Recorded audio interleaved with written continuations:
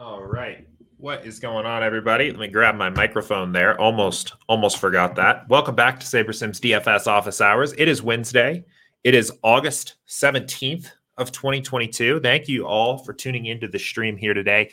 My name's Jordan. I'm the head coach here at SaberSim, and on this show, I answer questions from our community about how to use our tools to build better DFS lineups. So if you have questions you'd like me to answer on this show, you can post them live in the YouTube chat.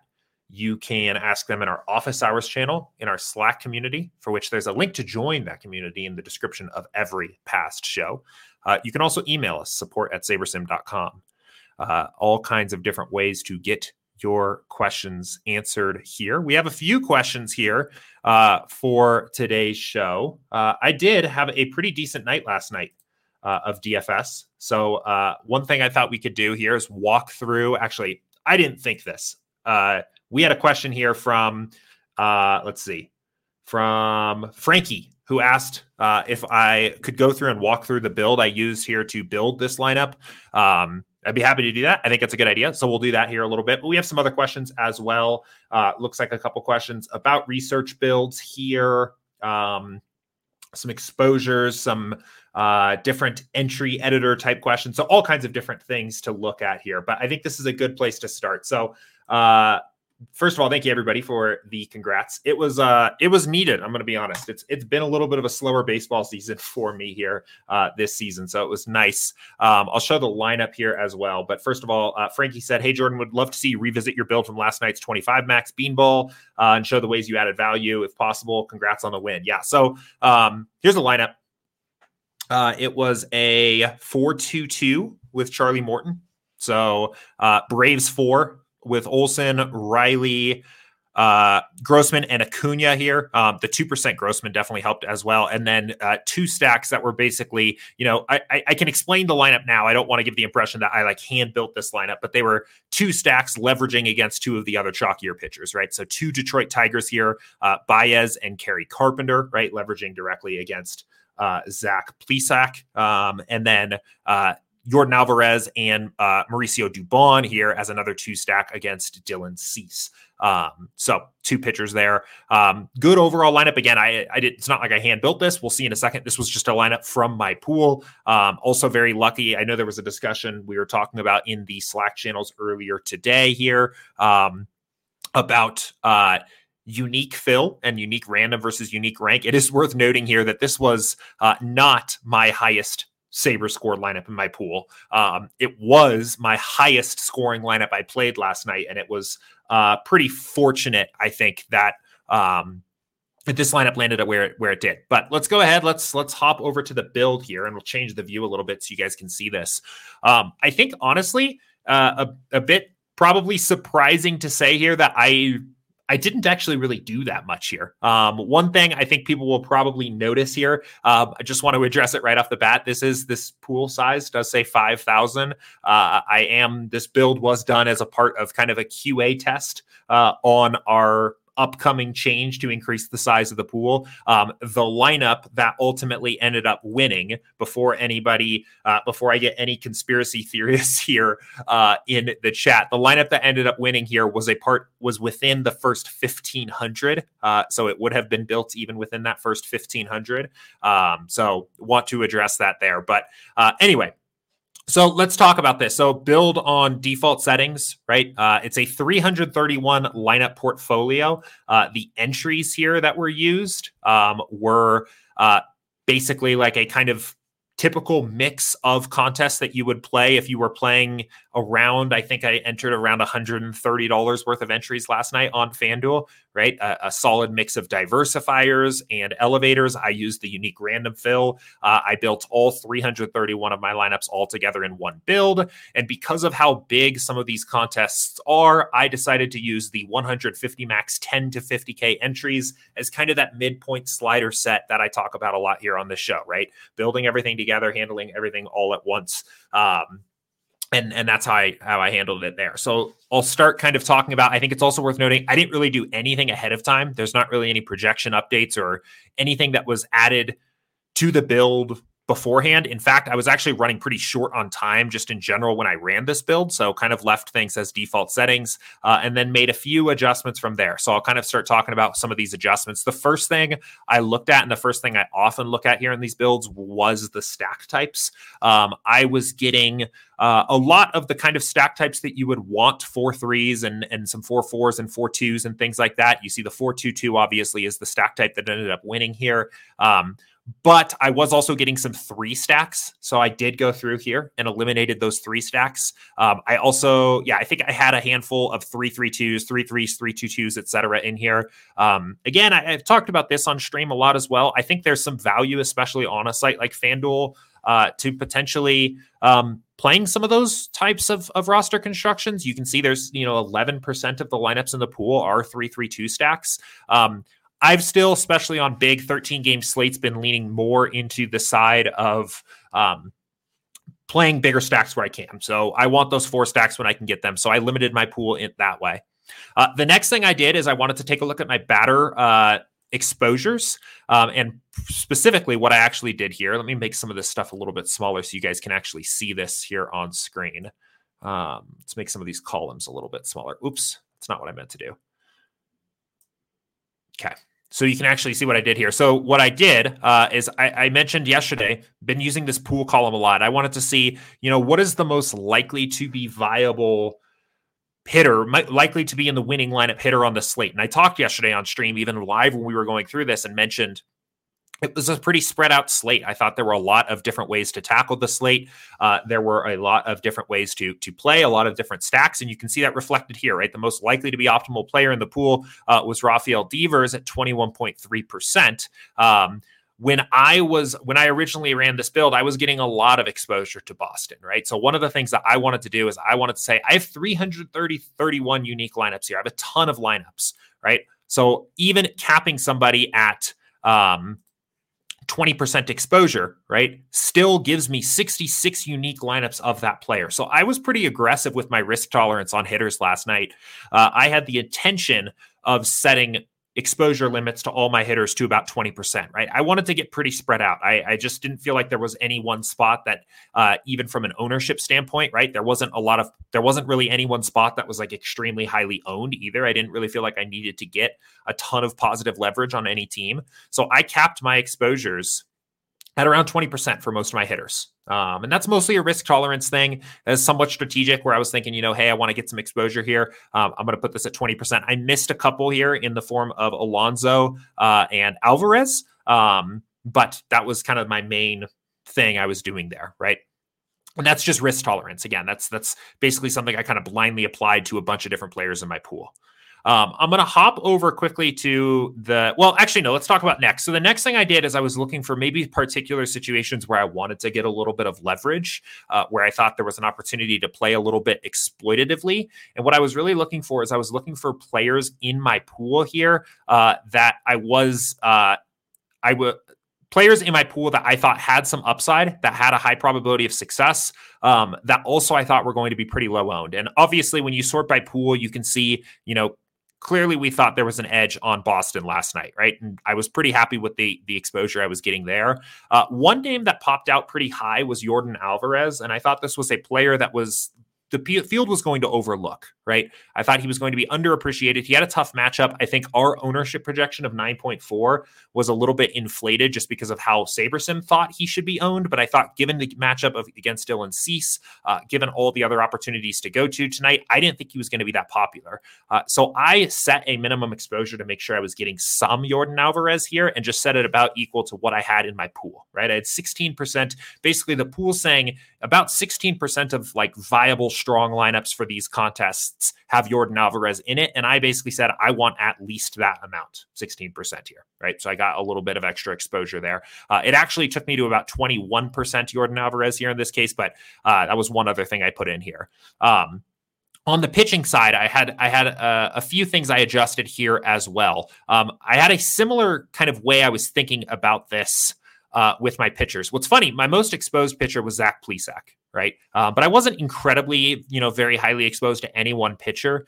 There were a couple things that I was looking at on the pitching side. So first of all, similar to the hitting, I actually thought there were a lot of good pitching options, right? I liked the high end. I liked Robbie Ray, Charlie Morton, Justin Verlander. I liked some of the mid-range guys like clearly Plesac, Pavetta, Quintana, Sonny Gray, right? Brandon Woodruff, who I didn't even mention, right? I actually even mentioned Alek Manoah or Nestor Cortez, right? There were just like a lot of good pitchers on the slate last night.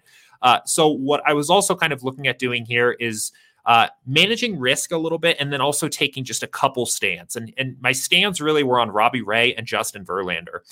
First of all, looking at this ownership projection, I expected that this was basically about the minimum I could see him being owned on this slate. I think Robbie Ray was getting touted a lot yesterday. I think a lot of people were saying his name. I think on FanDuel, single pitcher site, sometimes the Sabres and projections will assume that the field will spread out a little bit more than I think they actually do. And I expected this number to be the minimum ownership I would expect Robbie Ray would see. And since we had about exactly that amount in our pool, I just thought, hey, you know what? I'm going to basically just use that as an opportunity to just say, I'm going to at best match basically the optimal rate or the percentage of times Robbie Ray is in a winning lineup or a good lineup for this particular contest type and capped him about 20%. Justin Verlander, on the other hand, I also thought could come in a little bit higher owned than we were projecting here, just on name value alone. He's also the most expensive pitcher, which I think makes him a little bit more popular. And we were already under on his pool exposure here. So that was another guy I said, give me at best 8%, match my pool on Verlander here. And I'm going to try to find that as an opportunity to exploit. Right. That's all I really touched on for the pitchers there. So a couple adjustments there. I was naturally getting pretty spread out otherwise there. I actually liked being on, what's funny, again, I had that Tiger stack. We'll talk about that here in a second. I actually kind of liked being on Plesac here a little bit on this slate, just because I thought with all of the good higher salary guys, I thought he was going to go a little bit overlooked. So I had 31% Plesac. But anyway, last thing I adjusted were my team stacks. And really, I'm going to be completely honest. I was running out of time here, and I basically just decided to do a few things that I got kind of lucky on that I don't have a very great reason to explain why I did it. The first, and the one that ultimately, well, actually, really all of these things were the same. I basically took a couple light stands on a few of these stacks against some chalky pitchers that I thought maybe I had a reason to fade, right? I'm always a little bit hesitant of a well-projected pitcher who I don't think is a very high-quality pitcher against a bad team. Right. So I liked Plesac. I thought he was going to be a little bit low owned, but I always kind of think there is an opportunity to at least get a little bit blown up there. And I asked myself, is it possible? Does fading Plesac or even hedging there a little bit make sense in the build? And I went to go look at my Detroit Tiger stacks. And originally I had 0% Tiger showing up in my 331 lineups. But in my pool, I had 7.5% Tiger stacks. And when I sorted by pool exposure, I looked at this and I thought, honestly, the Detroit Tigers are actually a pretty playable stack here tonight. And again, I don't think they're going to get any ownership, even if Plesac also goes a little low owned on FanDuel. I just don't think people are going to go there. So I said, let's match my pool size on Tiger stacks. And that was ultimately the big thing among all of these other changes. That was ultimately the big thing that really kind of got me there, right? Was that move. Sometimes you get a little lucky with that kind of stuff. But that's kind of what got me there. I checked for a couple other teams as well. So like you can see, for example, so the White Sox, right? I could have said the same thing for the White Sox who are down here at the bottom. Let me make this a little bit easier to see. So the White Sox. So I had the same thought about Verlander, but when I checked on the White Sox, there's only 0.9% of my lineups in my entire pool that had a White Sox stack in it. So I didn't really bother trying to get any more exposure there. And I went through and looked for a couple other teams. The other teams that it looked like had a good combination of fading a pitcher that I thought maybe was going to be popular and I kind of wanted to leverage against, and also some exposure in my pool. So one of those was the Rays, right? I've been playing Rays most of this week just because I think when pitchers get chalky in Yankee Stadium, it makes me a little bit interested in the other side just because it's a pretty good hitting park. Same deal there, right? I noticed we have about 5% of our exposure in the pool was Tampa Bay stacks. So I said, get me some Tampa Bay stacks. And then I did the same thing on the Angels down here. I actually doubled this, right? Because I thought that Ray was probably the best not necessarily the best fade on the slate, but probably the pitcher that you stand to gain the most positive leverage against if he fails. So we have 2.5% exposure to Angel stacks here in the pool. I actually made sure I got 6% Angel stacks in my exposures here as well. So that is pretty much it. I guess, again, to kind of sum up basically the steps I was taking, first thing I did is I went in and checked on my stack types. Right. I wanted to make sure I was getting the stack types I wanted. I set max exposures of 0 to a couple different stack types that I just didn't want to play last night because the slate was so big. Then I went in and mostly from a risk tolerance standpoint, I was adjusting my min and max exposures for hitters. I observed based on the pool exposures of these different hitters that it was a slate that I thought justified getting spread out. So I set pretty low max exposures here.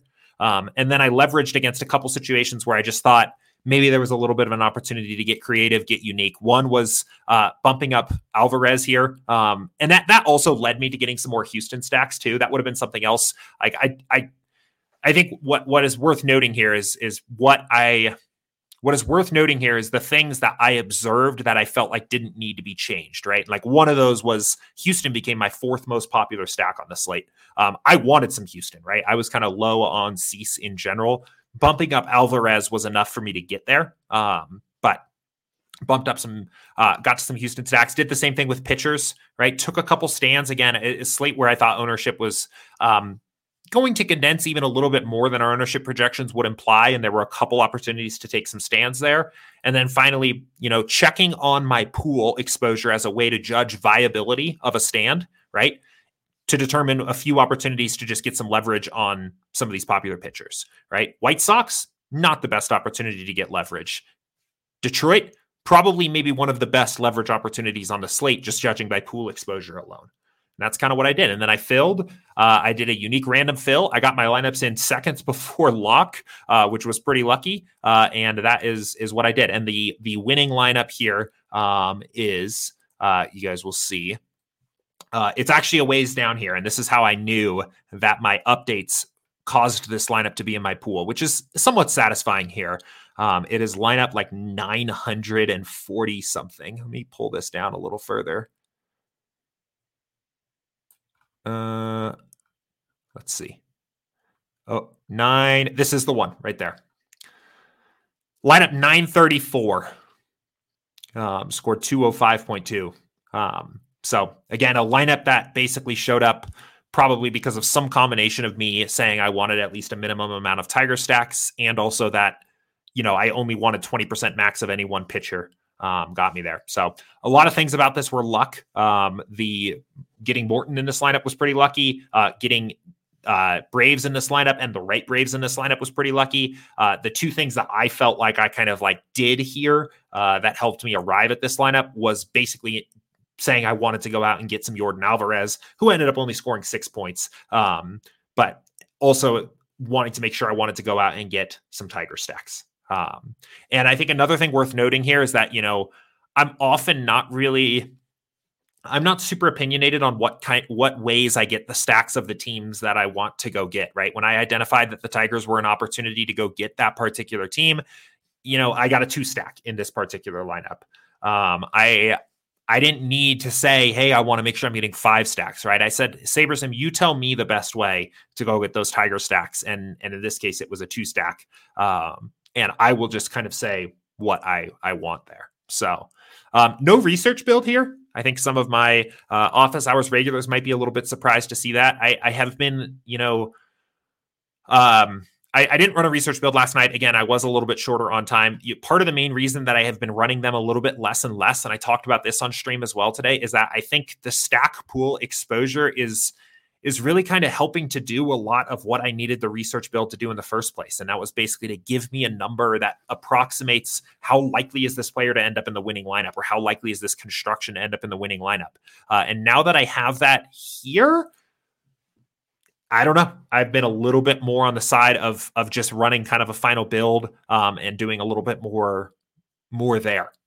So not to say that there's anything wrong with the research build. I ran them for MMA last week. I ran some earlier in the week just to get familiarized with the slate, but I felt like a little bit, slightly, what was once like a must-have mandatory part of my process every single night has been a little bit simplified, which is a good thing. So, okay, cool. So hopefully that was helpful. If anybody has any questions about that lineup or about how, like some of the changes I made there, tried to kind of walk through my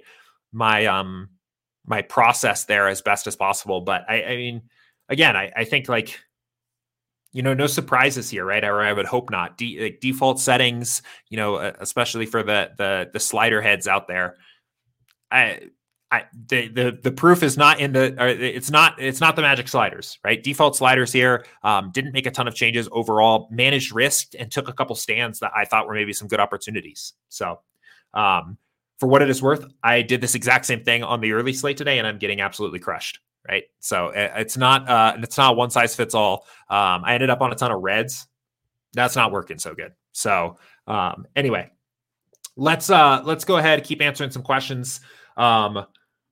I'm going to just back up and we'll just start knocking out questions in the order that they came in. So this one came in yesterday afternoon from Chicken Tendies here. And he said, I just watched an old office hours about how SaberSim has a unique way to project ownership. I'm not sure for other sports, but it seems like in NFL, ownership usually condenses towards the higher value player. Would it be advantageous to have those smaller contests weigh value more?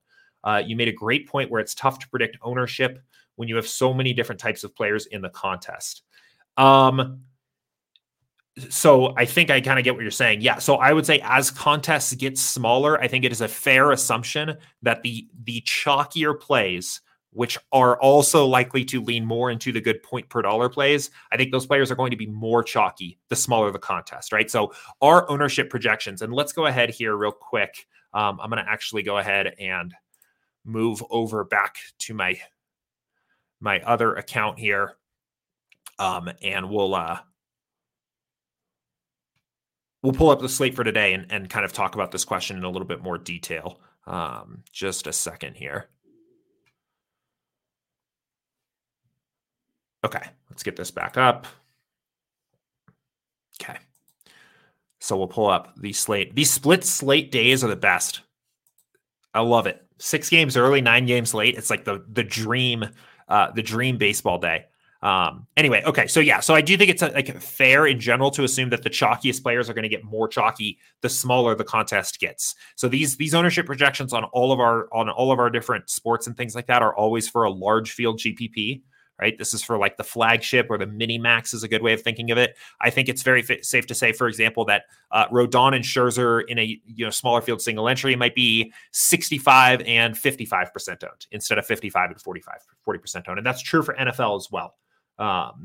There's a couple reasons for that. As contests get smaller and people have less entries to work with, they play safer for better or worse, right?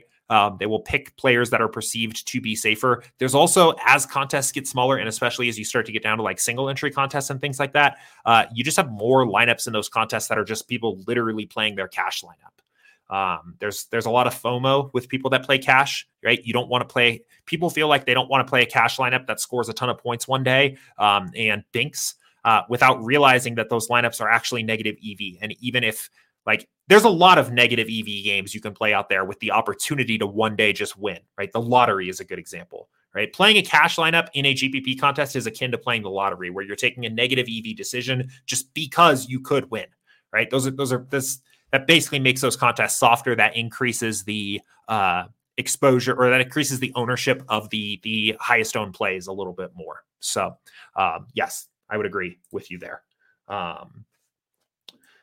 Okay, so Rogue has a couple questions about research builds here. Let's get to these.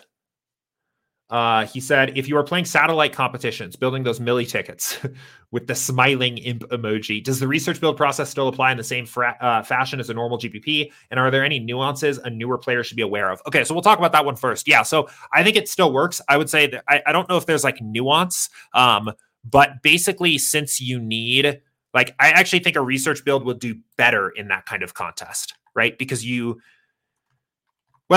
guess it kind of depends on a couple things. It depends, one, on how big that small that contest is. Like if you're playing really small satellites, then maybe you don't need this as much. If you're playing like larger satellites, you basically need like the optimal definitely not the true optimal, but you need to come in first to win anything, right? Like you need to have a very high percentile finishing outcome. I think the research build can work pretty well for that. I would say in especially for baseball satellite contests, I would not be afraid to take a pretty significant stance, right? Like if your research build is saying something to you and you're like, I don't know, like maybe that's a good fade, but they're still kind of a well-projected team, right? I would embrace those stands more heavily as you're playing these satellites. Now in practice, like for me, I'm not playing satellites right now. I've incorporated them into my contest selection mix here and there, on and off. For me in practice, I ultimately just end up throwing in some of my random lineups that I used to play GPPs into my satellites. I think they're close enough that there's not a massive difference between those two. So but for me, right, like looking at this, if I was serious about trying to take down some satellite contests, I would be pretty aggressive with what I interpreted off my research build, right? Like, and really look for some opportunities to get some leverage. So I would probably, I'd probably be proceeding with caution with Rodon in particular. A little bit of carefulness with Scherzer. I would probably almost certainly not play them both together if I was playing like this and really being intentional about it. I would, think opportunities like Tony Gonsolin would be like really great opportunities to get a ton of leverage on the field in those contests. I think it would be very difficult for me to imagine myself playing a Texas, New York, Boston, Houston, maybe even Dodger stack in those contests. And I would probably be pretty interested in playing I'm trying to see, maybe St. Louis, Atlanta, San Francisco instead. So just because it's basically just like a super top heavy GPP. So, and then second question, when doing a research build for a smaller slate, 3 to 5 games, should you allow batters against opposing pitchers enabled or disabled? I got pretty different results yesterday. I wasn't sure what to follow. Thanks. Interesting. I'm a little bit surprised that you were getting pretty different results. I would say, if you're being technically correct about what you're trying to do with your research build, turning this on is probably the right idea. And I want to be very, very explicitly clear to everybody listening here. What I am talking about here is a build used purely for research, right? Where you basically build 1,500 lineups at 0, 0, 10 settings and just look and see what are the raw sims giving you, right? What are the raw sim optimals from a single game simulation? These are not lineups that I'm intending to enter into a contest. This is called a research build because it's purely for research. So please don't suddenly start going and turning your allow batters versus opposing pitcher toggle on because you heard me say it in the show, right? This is purely for research. But for Rogue here, for your question, yes, I think especially on smaller slates, I think it is technically correct to turn this toggle on as a part of your research build. For the same reason why like turning min salary to 0 is also a good idea, just because you don't want arbitrary restrictions on your research build when you're purely just trying to do research on the slate. So, cool. Okay. So yeah, we hit that question from Frankie about reviewing the last build here. A couple questions from Nipsey here. I see some questions coming in YouTube chat as well. We will get to those in a moment. I'm gonna keep knocking out the questions in Slack first. We're almost done there. Nipsey said, when I change my team exposures post build and keep getting the warning to send my new exposures home, am I constricting the sims too much? There are times when I run my 1,500 with new exposures that it can't complete the entire build. Yeah, I mean, I would say if you're sending enough exposures back to the home screen that when you try to run a new build, it's not even getting to 1,500, I would say that you're probably over restricting the builder, right? Something about the combinations of different exposures you've requested are putting too much salary and positional and other constraints like that. And it's really struggling to find lineups. The lineups it's finding might not be very good ones. So I do think that's a little bit of a sign that you are over constraining. One thing that you can also do to help that is like, if you are taking stands, right? So like maybe you run your build and you find that you're getting a ton of Texas, right? And you're like, man, I really don't want to play a ton of Texas. So you go and send your exposures back to the home screen and try to rerun. Like another thing that will kind of help that would also be to adjust the projections, right? You can knock Texas down like a full run, and that will probably help get you a lot less Texas. So, if you if you are sending your exposures back to the home screen, I think sometimes it's not a bad idea to also consider adjusting the projections to match a little bit more what your exposures say. I do think, speaking more broadly here, it is also a good opportunity to check anytime you get the message saying, hey, we can't find lineups that do what you want them to do. I do think it's always a good opportunity to kind of check yourself, right? Like, let's say you're building for tonight's slate. So you have your 1,500 lineups, right? And you're doing this, and you're building your lineups.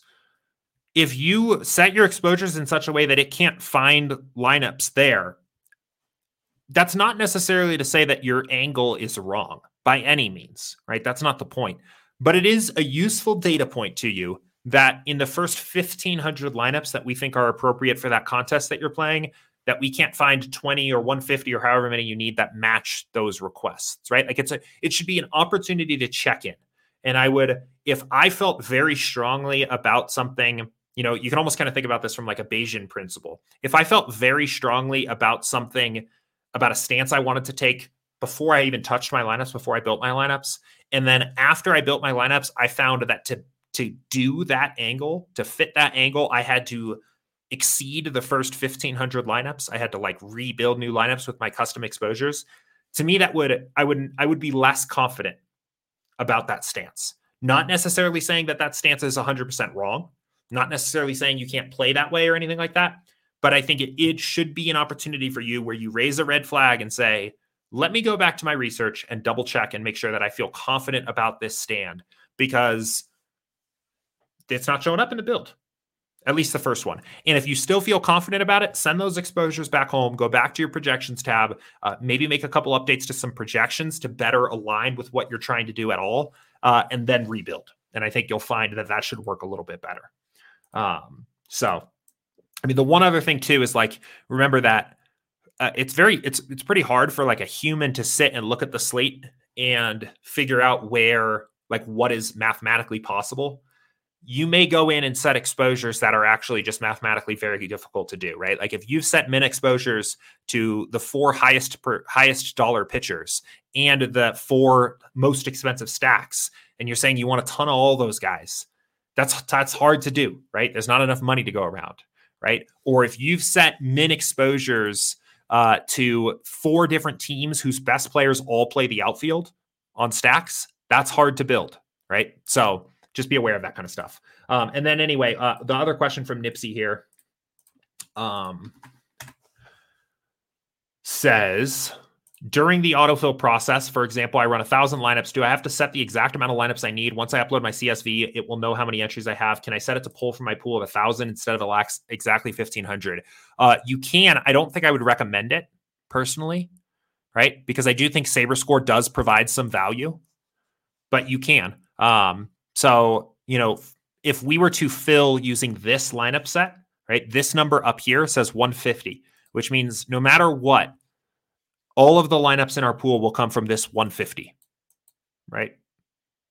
That will come from here. If you wanted to just randomly pull from your full pool of 1,500, you can do that by setting this to 1,500. The problem, though, is that all of a sudden you're going to you're potentially going to pull from a worse lineup when you don't need to, right? That's kind of the right way of thinking about it. Like, all else being equal, assuming you've got all of your exposures and everything set up the way you want, I don't think there's any good reason why you would want to pull from a lineup with a 75 Saber score instead of a 95 Saber score. All else being equal, right? Assuming that otherwise you've got everything else the way you want it. If you're adjusting your exposures and managing risk and doing other things like that, and you end up with a lineup that has a 75 Saber score in your pool of 150, I think that's fine. But all else being equal, I don't think there's a good reason to just arbitrarily pull from your pool of 1,500 instead of your actual 150 set. But if you want to, you can. And you would do that again by changing your number of lineups to match whatever your pool size is, and filling from that lineup set instead. The one other thing to note is that that might actually take a while to do, because it's like when you actually save that lineup set, it's like, so for me, it was pretty fast, but up against lock or maybe on like a super big slate, saving a 1,500 lineup set sometimes can take a little bit of time. So just be aware of that as well. I would hate for you to have an issue right up against lock because you're trying to save a set of 1,500 lineups when you're trying to just fill like a lineup file of, 35 lineups or something like that. So something else to look for there. Cool. Good question from Steven here, and a relevant one. And he said, what is stack pool exposure? Yeah. So what this column is it is the percentage of lineups in your entire pool here. Actually, this is a good example. It is the percentage of lineups in your entire pool that have that stack, right? So when we're talking about this, right, it's saying 29% of our entire pool of 1,500 have a Dodger stack in it, right? So right now, because our number of lineups, because our lineup set is 1,500, our stack exposure matches this exactly. But you can see here, as this gets smaller and we start sorting by Saber score, you can see how it changes, right? Now, in our top 150, only 4% of our lineups have a Dodgers stack in it, right? And why is that? Probably because of the ownership of the Dodgers, right? They are a chalkier team here on tonight's slate, a relatively chalkier team. SaberSim is favoring to use other teams in your stacks in your final 150, even though they are in 30% of your lineups in the pool, right? Oh, I realize you guys are kind of can't see that. Sorry, here. There you go. Now you should be able to, right? So this is the exposure of that stack or whatever in your lineup set that you're currently viewing. This is the percentage of your lineups in your entire pool that have that player in it. So.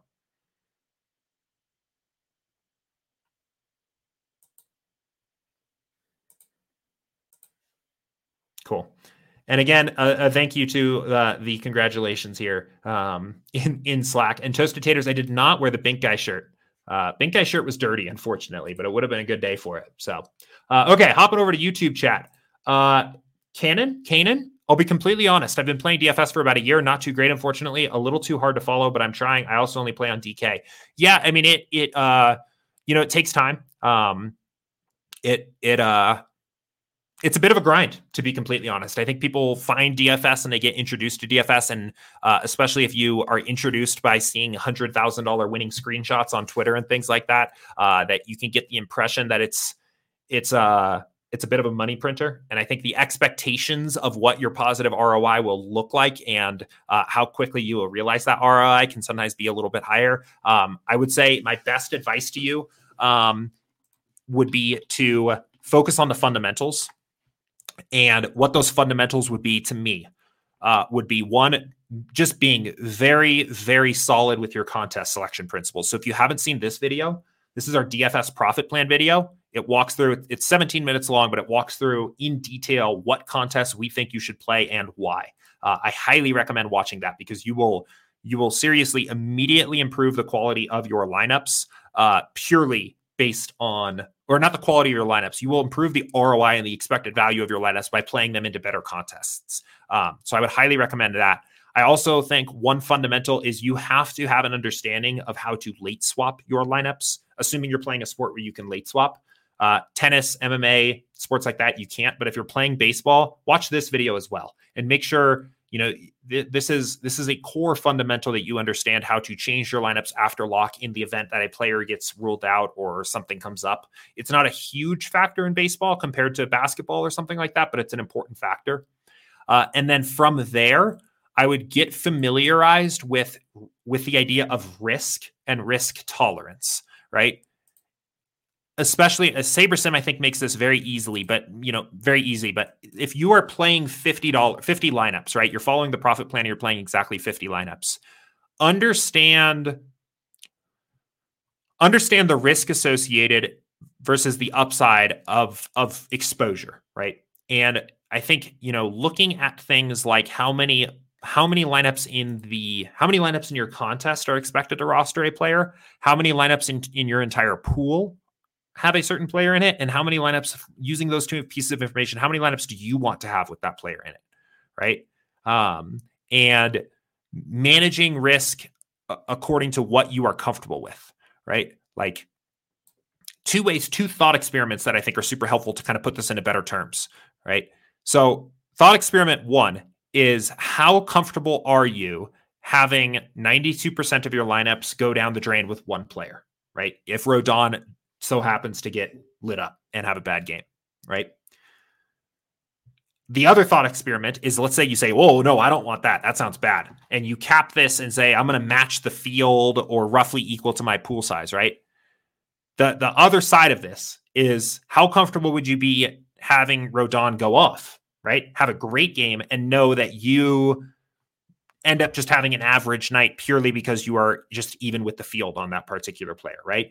Those are the kinds of things you should be thinking about on these individual risk tolerance kinds of questions. And as I'm talking about this, I'm realizing that risk tolerance is less of a fundamental than I thought. So if I lost you, focused on contest selection and being prepared to late swap first, and then come back to this, because I think this actually is maybe a little bit less of a fundamental than I thought, but I think it's an important thing to think about.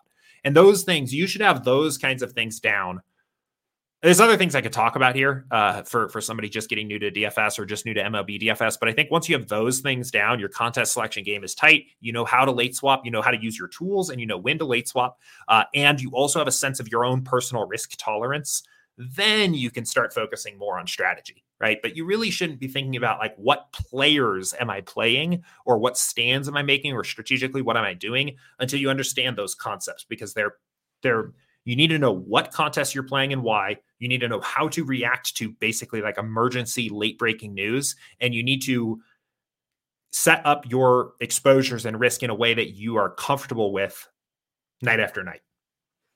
So anyway, Patrick says, is there a different approach that we should take going into the BMW tourney this week? It's a no-cut tourney. Yeah, these are tough. I don't really like the no-cut events. I think they're even harder. I think they're even harder to play than the cut events, right? When you have that big, the nice thing about a cut is it introduces significant downside. And I think downside is important when you're determining what players are bad chalk or good chalk, right? Like if I'm going to take a stand, especially on cheaper guys, right? I always like to fade like these cheaper guys. And if I'm going to take a stand on, God, I guess there's not a lot of cheap chalk this week, but maybe I'm taking a stand on Cam Young, 8,900, right? Who looks like we think is going to be pretty chalky. Right. I want to know that he's going to have like potential real downside. And if you get to play all 4 rounds, it's harder to get there. Plus, it's just a smaller field this week. It's just harder to get different. Okay. I think what I would probably do, I don't know if I'm going to play this week. I haven't decided. I was thinking about sitting this one out, but if I were to play, I think what I would probably try to do is think about it less as trying to leverage inefficient ownership and more about trying to just build lineups where my exposures about match optimal rates and get really spread out and try to kind of win by just naturally getting some exposure to players that are the players that have a low chance of being in the optimal lineup are probably going to be just a little bit inefficiently underowned. That I think when you get your natural exposure to them to match their percent chance of being in the optimal, you will find some leverage there. But I think just being completely honest, I think no cut events in golf for main slates are tough to get an edge. Is there weather this week? I guess that would be one other question I have. If there's weather this week, maybe there's a correlative weather edge. Let's see. Is there, I normally like to look at Data Golf here. They have this up here. So there's a half point for a half point less valuable to start in the morning wave than the afternoon wave.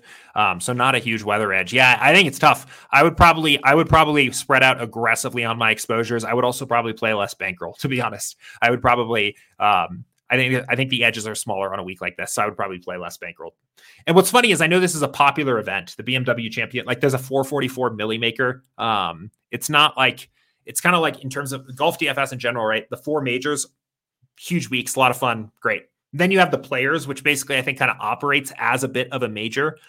Big contests, feels kind of majory. And then the BMW Championship's also a really big week, I know, in golf. And it's a popular golf DFS week, but I don't really like it because I don't like make cut of it. I don't like no cut events. So it's tough. But Patrick said, I wonder what's your heart beats per minute when you're trying to enter lineups very close to lock, especially when you're making adjustments on the fly. Yeah, that'd be interesting. That'd be kind of fun. I feel like I need like a heart rate monitor or something like that. I think last night it was pretty high. I'm not gonna lie. I played DraftKings and FanDuel last night, and I was close. I cut it really close. So I'm glad based on how things worked out. Fortunately, I did FanDuel first. So FanDuel was never really at that much risk, but DraftKings cut it close. There's also, there's some interesting articles out there of people that have like tracked caloric burn and heart rates for chess tournament players. And the like heart rate and the overall calories burned of people like sitting down to play chess for 6 or 8 hours is like as high as those, going through some kind of cardio, right? Like running or something like that, or at least jogging, which I've always found interesting. And I'm curious, maybe like if you are channeling your most powerful galaxy brain DFS strategy as hard as you can the last 15 minutes before lock with the time pressure, maybe you get up to having like a full-blown cardio workout there, but probably not, but maybe. Daniel said, adjusting projections via ownership and optimal, any downfalls to look out for and any adjustments you would run SaberSim differently. So, I mean, in terms of adjusting projections, so a couple things I would look for. So the first of all is like, so let me read this again. Adjusting projections via ownership and optimal rates, any downfalls. So what I'm hearing kind of here is that you're running maybe a research build or otherwise doing some ownership research and then adjusting projections based on that. I think that's fine. I've done a little bit of that before. Here's what I would be cautious of. First of all, I would probably start with no more than a half run adjustment if you're doing team totals, and no more than a 10% adjustment if you're looking at individual players. So if you think Rodon's ownership is inefficient and therefore you want to fade him on a projection level, I think that's fine. But what I would do is do no more than 10% of his projection. So in that case, that's 2.3 less points, so 21, right? And what that does is that will basically make sure that you are not like going completely off the board. Right. You're almost kind of taking a gamble and saying, because that ownership feels a little high, I want to play the angle that he's slightly over projected and just kind of let that all shake out there. If you were looking then at like the Braves and saying, I think the Braves are going under owned, right? I mean, they've had two pretty good nights in a row, right? Maybe they're just getting ignored again tonight. I would start that with a half run adjustment rather than going crazy on like a full run or anything like that, just because these changes can have big effects. The other thing I would be careful of then is just, proceed a little bit with caution with this ownership fade slider to avoid double counting. When I've experimented with this in the past, I've actually just turned it off and I'll make a ton of these types of adjustments and then build without the ownership fade. I would say experiment with the ownership fade slider, but be a little bit careful. If you are making a ton of adjustments to projections already, be careful that you are not double counting that ownership then in the ownership fade slider is the two things I would look for. I haven't been doing this as much recently, to be honest, but I was doing this a lot earlier this season. The one thing that I think is nice about these kinds of adjustments and turning the ownership fade slider down is that you have a little bit more hands-on control over where you think the ownership is inefficient. But it is a little bit more time consuming. So, and I'm not sure that it long-term beats out just letting SaberSim handle some of this with the ownership fade slider and making adjustments on the post build. But yeah. Cool. Tom said, I noticed in playing golf 20 max 10,000 to 30,000 people after I optimize ownership and my lineups are so low. Should I keep the ownership where it's at? Yeah. So I'm going to be completely honest. I've had a similar experience with golf. I have found that I prefer to turn the golf ownership slider down quite a bit. And in fact, there are a lot of slates where I just turn it down to 0. And just build lineups that are like basically just optimals here. Right. And handle ownership myself, I guess, basically. I agree. I think the way that the ownership calculation works for golf, I think it over favors really low salary Okay, I think it overfavors really low salary golfers that are just lower projected, and you end up with builds that just have a lot of these lowly projected owned guys that they don't look or feel like good lineups. So like I prefer, what I have found a lot of times is that, okay, so Tom says, so how would I do that to control the ownership? So what I like to do is I will build like this instead, turn that ownership fade slider down, and then I'll build my lineups. And we probably don't need a full 1500 here, but I will either lower projections or exposure to players that I think are going to be very chalky in the post build screen. So let's let this build, and I'll kind of show you. I'll give a quick demo of what that.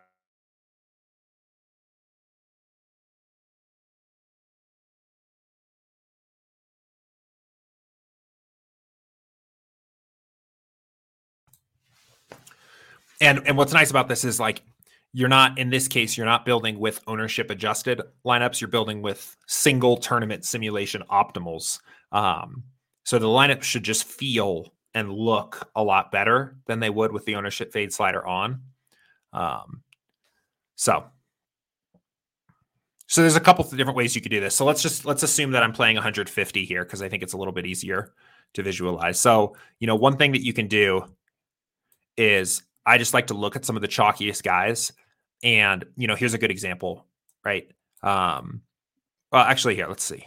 Okay, so Cam Young is a good example here, right? Where, actually, wait, I'm getting confused. Let me see. Let me do it this way. Okay, actually, let's do Jon Rahm. So projected to be the chalkiest golfer in the field right now, 33% owned, right? He's showing up in the pool 22.5% of the time, right? So basically, in our sims, he's in the optimal lineup about 22% of the time. Well, we're like actually getting pretty close to the field here, right? We're actually 28.7% is right in between these. Given that he's going to be what we think the chalkiest golfer, I would maybe prefer this number to be actually a little bit lower. So a couple of different ways you might do that. One thing I might do is just say I only want 20% Jon Rahm, right? And maybe another example here. Let's do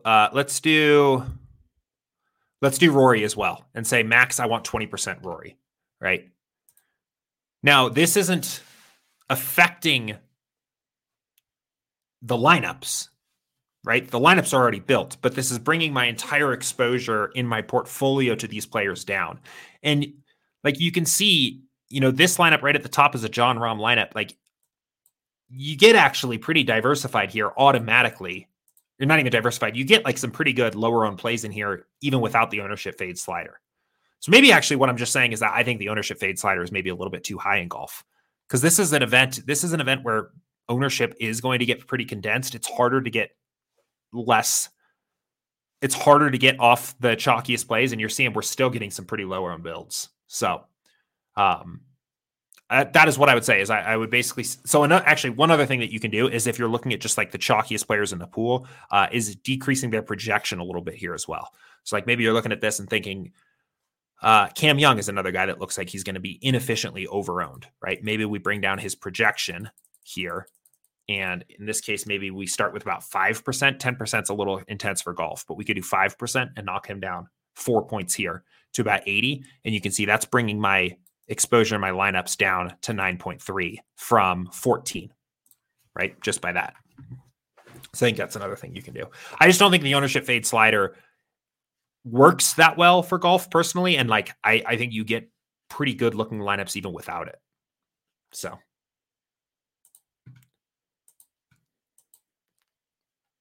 I would, yeah. So Tom says that earlier my lineups didn't look too good. I would start. First thing I would do is I would just experiment with turning that ownership fade slider down even to 0 and seeing how you feel about those lineups instead. I think they'll look a little bit better. But you do want, first of all, like you do want your lineups to have some low owned plays, right? Like you don't want all the chalk. But I also agree that it's a little bit of a red flag for me when I build my lineups and there's like 3 or 4 1% owned guys in there. So. Eamon said, Air Jordan, what would happen if I did a research build with a unique of 2?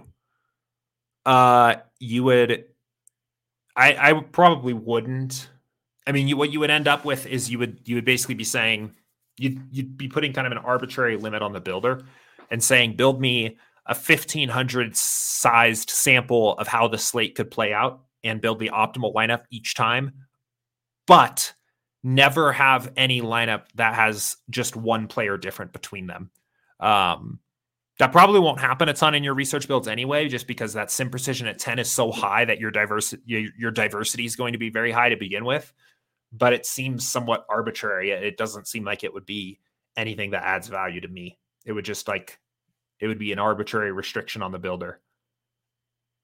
So restrictions on the builder in your research builds are not necessarily a bad thing if they accomplish some purpose, right? Like setting a stack rule on your research build is technically a restriction on the builder, but it can be a useful way to research stacks. I don't know what the purpose of using the min uniques in a research build would be. So Craig says, Jordan, if I upload a CSV file that has min and max exposures and projections, after I run and build the lineups, do I need to sort by projected score to ensure I am getting my lineups that I want per my projections or exposures, or sort to saber score?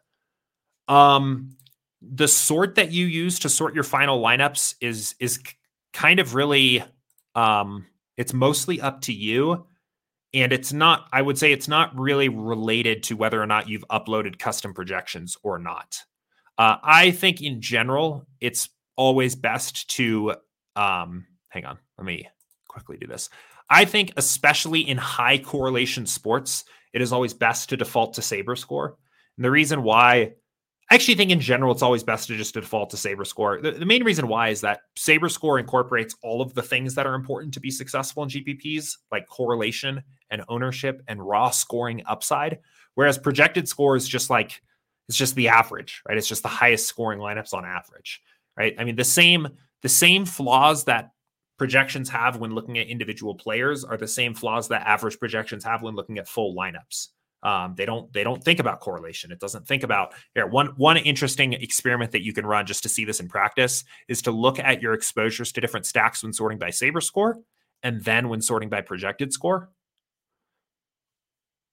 And not a huge impact there. But you'll typically see that projected score is less likely to favor those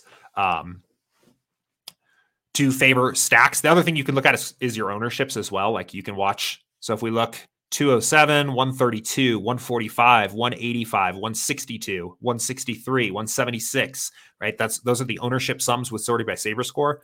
If we sort by projected score and we go look, 207, 200, 202, 197, 201, 189, right? You can almost see in real time how sorting by projected score doesn't look at ownership either. So short answer, I think regardless of whether you've uploaded custom projections and exposures and things like that, I think I always lean towards the side of using saber score instead of projected score personally. I just think it does a better job of identifying the best lineups. Now, neither method is going to perfectly identify the highest actual scoring lineups perfectly on every slate. That's another question that comes in often. People will say, hey, why, if this lineup has 100 saber score, why wasn't it my highest scoring lineup? Right? Like it's never going to be perfect, but I do think saber score is better than projected score. So yeah.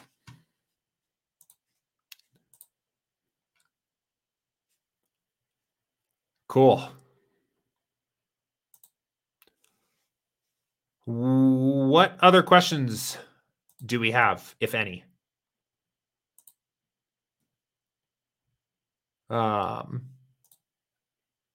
Think that is about it. We are right at about time here for today.